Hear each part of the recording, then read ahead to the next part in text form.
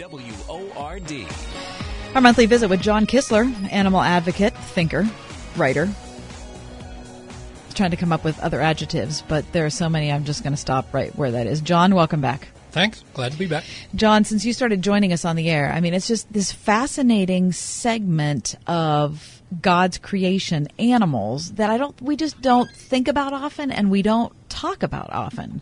And so, first of all, let me say how much fun it's been to get to know you and how much you've added to the show over the last few months just talking about this. Okay.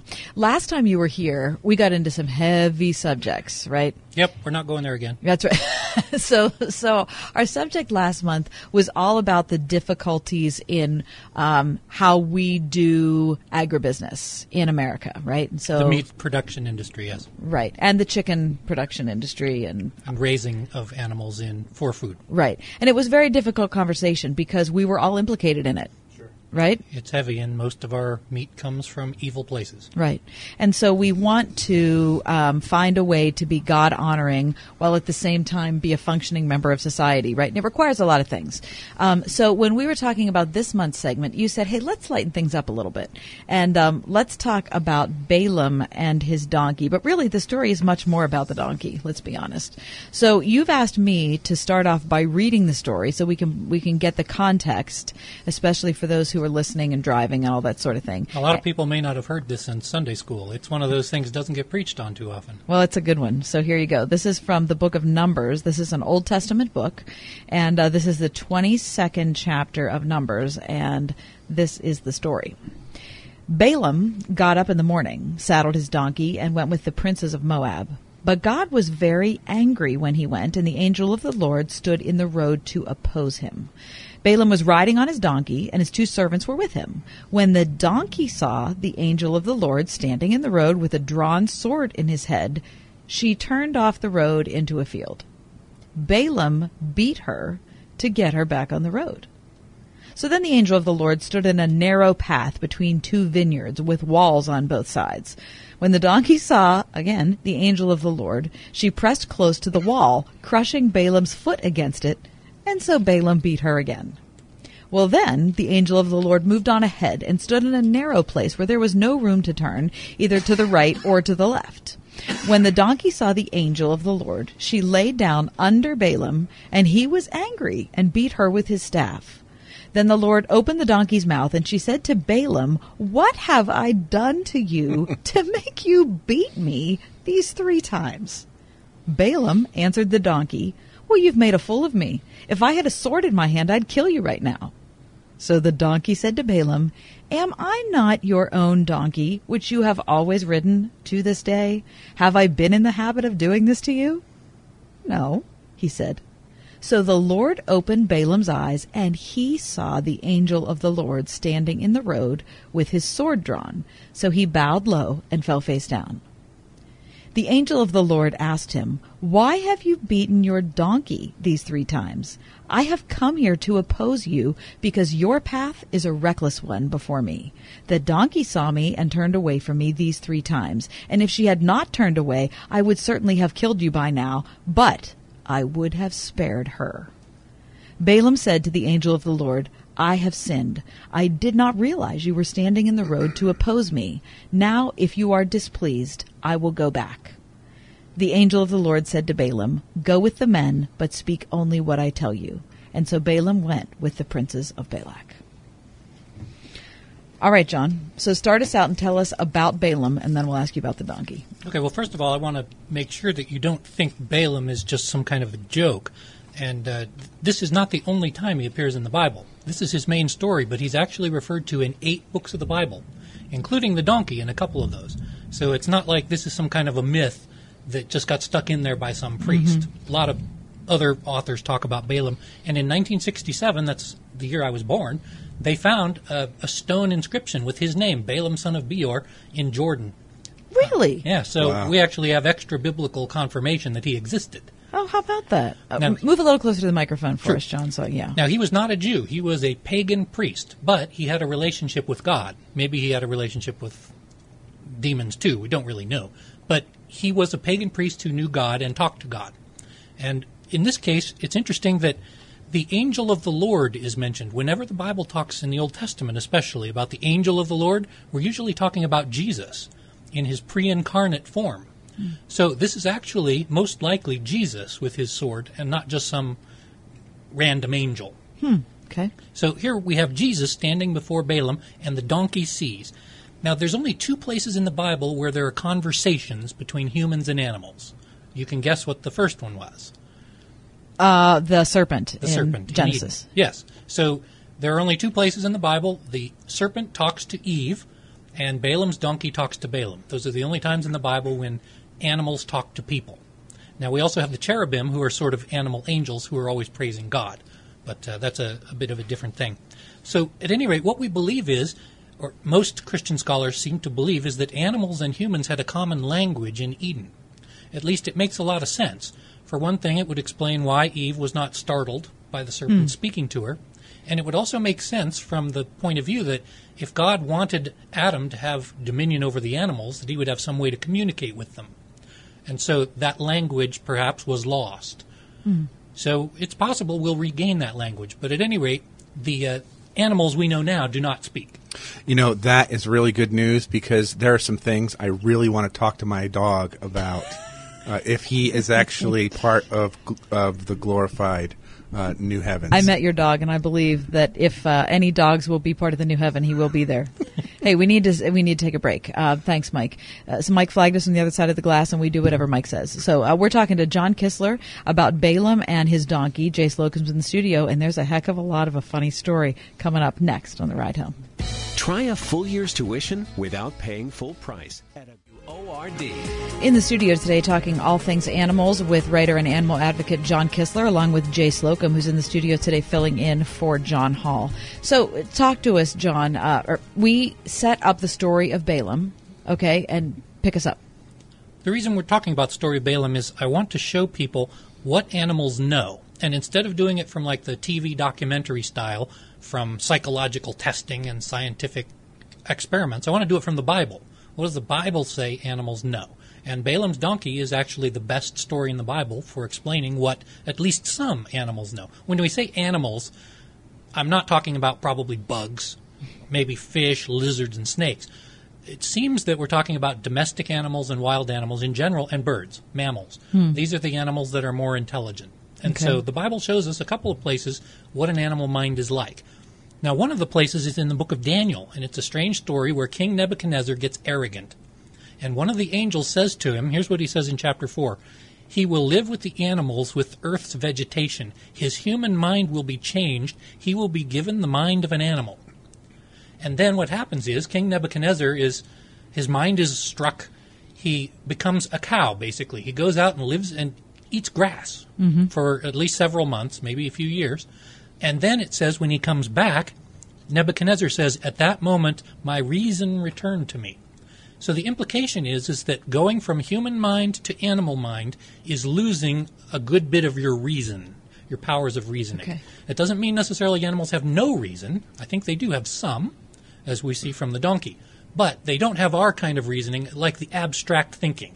They're not sitting around writing Shakespearean poetry and thinking of astrodynamics. So they can't write poetry and hand it off to their offspring.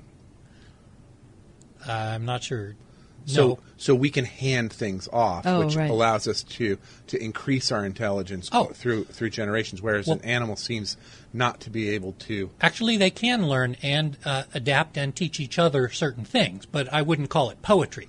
Sure. For instance, there's a set of Japanese macaques, they're monkeys, and they've been shown one monkey discovered how to wash potatoes before eating them to get the dirt off. And now she's taught all the other monkeys in their group to wash the potatoes before they eat them. And then she discovered that if you dip them in something, now they all do it. So they can transmit information, but it's a smaller scale. All right. But at any rate, so this example of Balaam's donkey is really interesting because what can you learn from what she said? Now, I know a lot of people are going to say, oh, this was just an angel talking through the donkey. Or maybe it was God talking through the donkey. But that's not possible, and there's a couple reasons for thinking that. One is it says she. The pronoun is female. So this is a female donkey, and it says she said. So, in a manner of speaking, it would kind of be lying if God was speaking through her to say she said. It also says he opened her mouth. The implication is that, she lacked the vocal cords to speak in the way that we would. Most animals do not have our kind of vocal cords and can't imitate sounds. But the implication is that she's sort of speaking her mind. God enabled her to use human speech. And another reason we know that is from the book of 2 Peter. In 2 Peter 2:16, Peter tells us that a dumb donkey spoke with a human voice to restrain the madness of the prophet. So he didn't say God spoke through the donkey. He said a dumb donkey. And by the way, dumb there means speechless, not stupid. Got it. Kind of dumb. Got it. So I believe this really was the donkey speaking her mind. Yeah. You might think I'm crazy, but I don't know what other alternative you Right. can have. What else is there? Right. And obviously God wanted us to learn something from it. One thing we can learn, obviously, the donkey and the angel say, "Why were you beating me?" So this animal abuse, this hitting of the donkey was wrong. That's one thing you can gain from it. But what else can you gain from it? First of all, she says I, me, and my. These are words that are used by persons. In order to be a person, that doesn't mean you're a human person, but a person is an individual, and you're different from someone else. She also says you when she's talking to Balaam. So she knows that she is different from Balaam. That's pretty amazing. A lot of people have said animals have no consciousness. Well, No self-awareness. Right. You've obviously got self-awareness if you can say I, me, and my. She also has memories. She remembers that she has been faithful to Balaam for many years. And she even can count to 3 at least. She says, "Why have you beaten me 3 times?" So there's a little bit of counting there, some mathematical skills. That actually fits with scientific findings that crows can count to 3.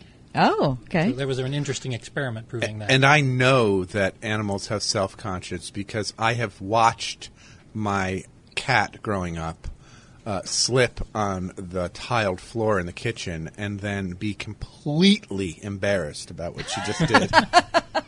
And there's no denying that. That's a lot of self-awareness. There is. And the other thing that I think is most important about what she says is how different her reaction is from a human reaction. Let's say that Balaam, instead of riding a donkey, was in a rickshaw, and some human guy was carrying him along, Sure. If the human guy stopped and Balaam beat him, what would the human guy say? He would say, "I'm stopping because there's an angel up here about to kill us," right? Right. The donkey doesn't even refer to the angel or the sword. Maybe she doesn't even know what it is. It's hard to say. All she refers to, what's important to her, is the relationship with Balaam. "Why are you beating me? I've been good to you all these years." Interesting. The reason I believe that's significant is because it goes along with what I've said about God creating domestic animals. He gave them domestic animals are meant to help us.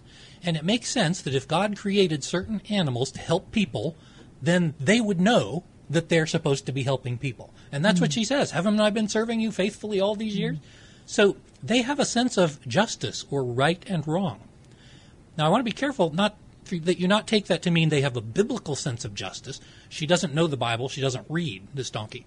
But what she knows, I think instinctively, domestic animals know that they're supposed to be with people, work with people. But they can learn. We can teach animals right and wrong. Let me give you an example. Do you have a dog? I don't have a dog. You don't have a dog, okay.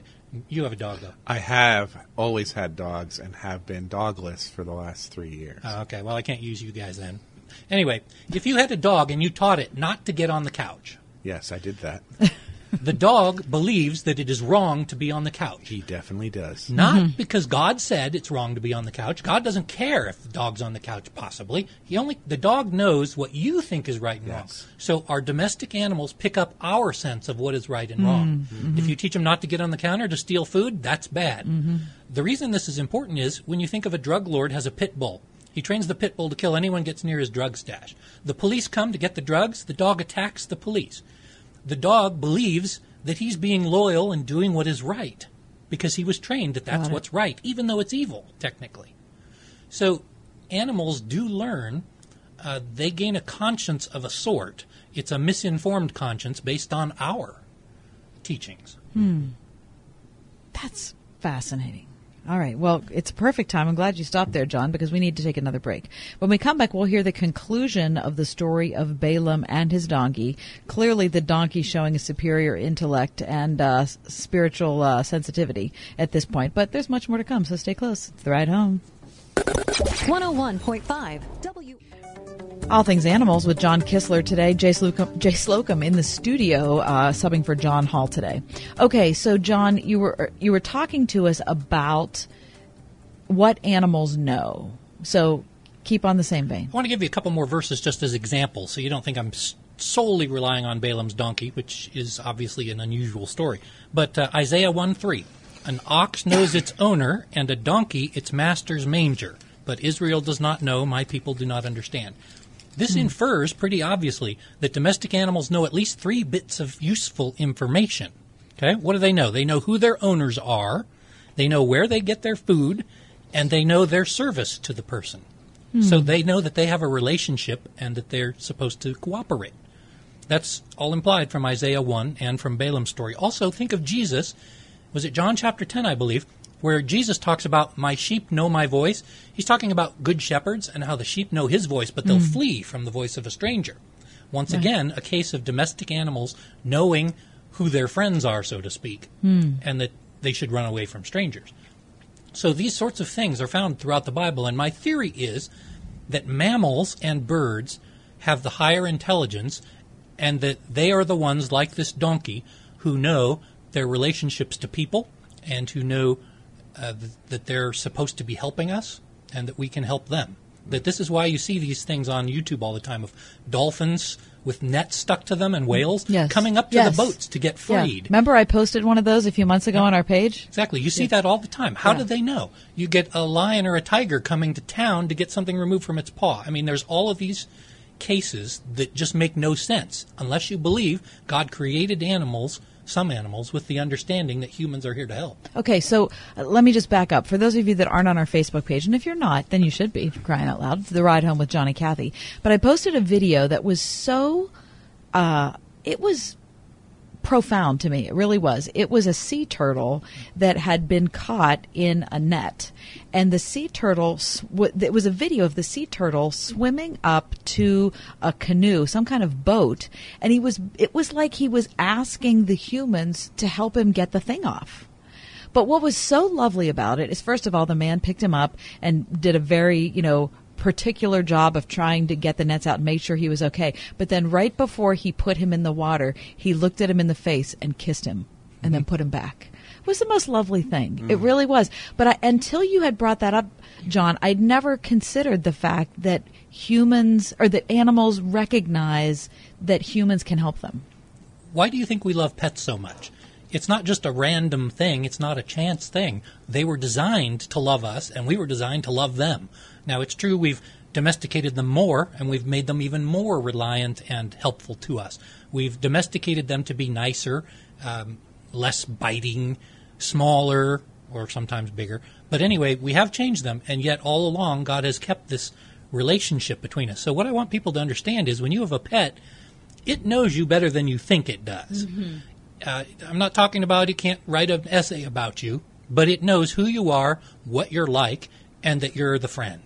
And that's another reason not to be beating or cruel to your animals, because they sense that injustice. Elephants and camels, for instance, are well known to hold grudges. They don't forget unless you let them have their revenge, so to speak. In my book, Animals on the Military, a camel, if you offend your camel, he could kill you. So what the people will do, camel riders will wear 3 extra coats, and they'll walk right by the camel on purpose, turn their back to it, and the camel will just rip those coats off of them and stomp on them and tear them to pieces, and then they're fine. They've settled their grudge with you. Is done. So then you can ride the camel again. Is that why my dog kept pooping in the house? He's getting his revenge for something you did, some injustice. There were so many injustices. I didn't take him to work with me. Or perceived injustice. John Kissler's with us, writer and animal advocate. We're talking about Balaam's ass, the will of God, and the animal world. Oh, so when you've laid out these stories for us, John, what the question that keeps coming back to me is, what does this tell us about God?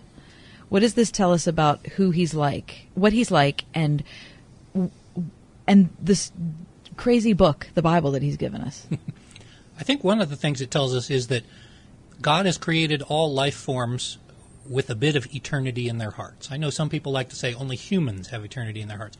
I don't believe that. I think that everything that has the Holy Spirit, which is life, will have eternal life. And so we will again be with our animals, that I believe they will be resurrected, and they will talk to us in the new heavens and new earth. So what it tells us about God is that it's life that's important. And all of the creation will be redeemed. That's why it's been in bondage to futility, as it says in Romans 8. It's been groaning, and it's going to be freed when the sons of God are freed. John, I've been a pastor for 17 years and have a particular ministry to kids, and I can't ever remember a year, or maybe even a season, when a kid didn't come up to me and ask, Pastor Jay, will I see my ... dog, cat in heaven? In seminary, the right answer was animals don't have souls. That was not a good answer. And no. Why is that? Why do I not want to answer that? Why do I want the answer you just gave, that in Revelation 21 we hear of a new heavens and a new earth coming, that he is making all things new, and something in my heart longs for the love that I have for these relationships I've had all my life, from Twinkie to Clyde to Schaefer, to have that remain or get it back. Well, think of Isaiah 11. A lot of people just say, oh, that's the millennium. The lion will lay down with the lamb, the wolf will be with the sheep, the baby will put his hand in the viper's den and will not be bitten. A lot of people say, okay, that's the 1,000 years. Well, don't you think the new heavens and the new earth are going to be better than that? Right. Or you're going to have this nice time on earth with animals, and then God's just going to annihilate them all because he couldn't care less. That's just ridiculous. Right. Yeah, Lewis seemed to have gotten that, didn't he? Definitely. As a writer. C.S. Lewis had some unusual ideas. We may discuss those sometime. He believed animals did go for eternity, but some of them might be in hell, which is an unusual angle on it. I have a cat. I had a cat. I think we'll be in hell. That's a story for another time. And Jay Slocum, you're not the judge. All right. So I think that there's something mysterious. Jay, you mentioned that when you were in seminary, the correct answer was animals don't have souls. Right. Well, there's no scripture passage that says animals don't have souls. Right.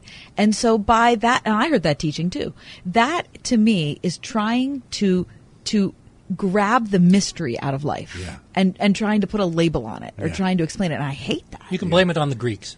It was Aristotle and Plato who first came up with that, and the early Christians just adopted it. Yeah, had nothing to do with Christianity. Yeah, the whole way Aristotle's metaphysics. There's different classes, and it goes from God, and then angels, and then humans, and then animals, and then plants rocks. And insects, rocks, dirt, and so that's why we don't want to get our hands dirty. The great chain of being. That's right. All right. Well, this great chain of being marches on, but right now we have to take a commercial break, so we'll be back in a bit. Right on. Christian artists Leland and Meredith. Fascinating hour with John Kistler talking about Balaam and his donkey. Jay, I want to ask you about Schaefer. Years ago, I don't know how many years ago it was, we went on a bike trip. It was like a short thing. Your family and my family. Yeah. But Schaefer came along, and I'm telling John Kistler this. Schaefer, I've never seen a dog do this.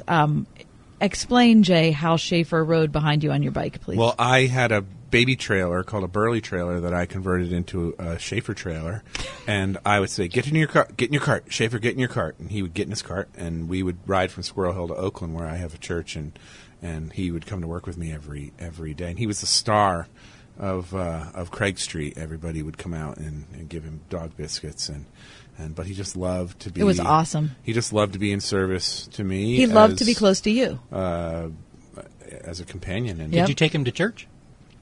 You know, I took him to church a couple times for sermon kind of examples.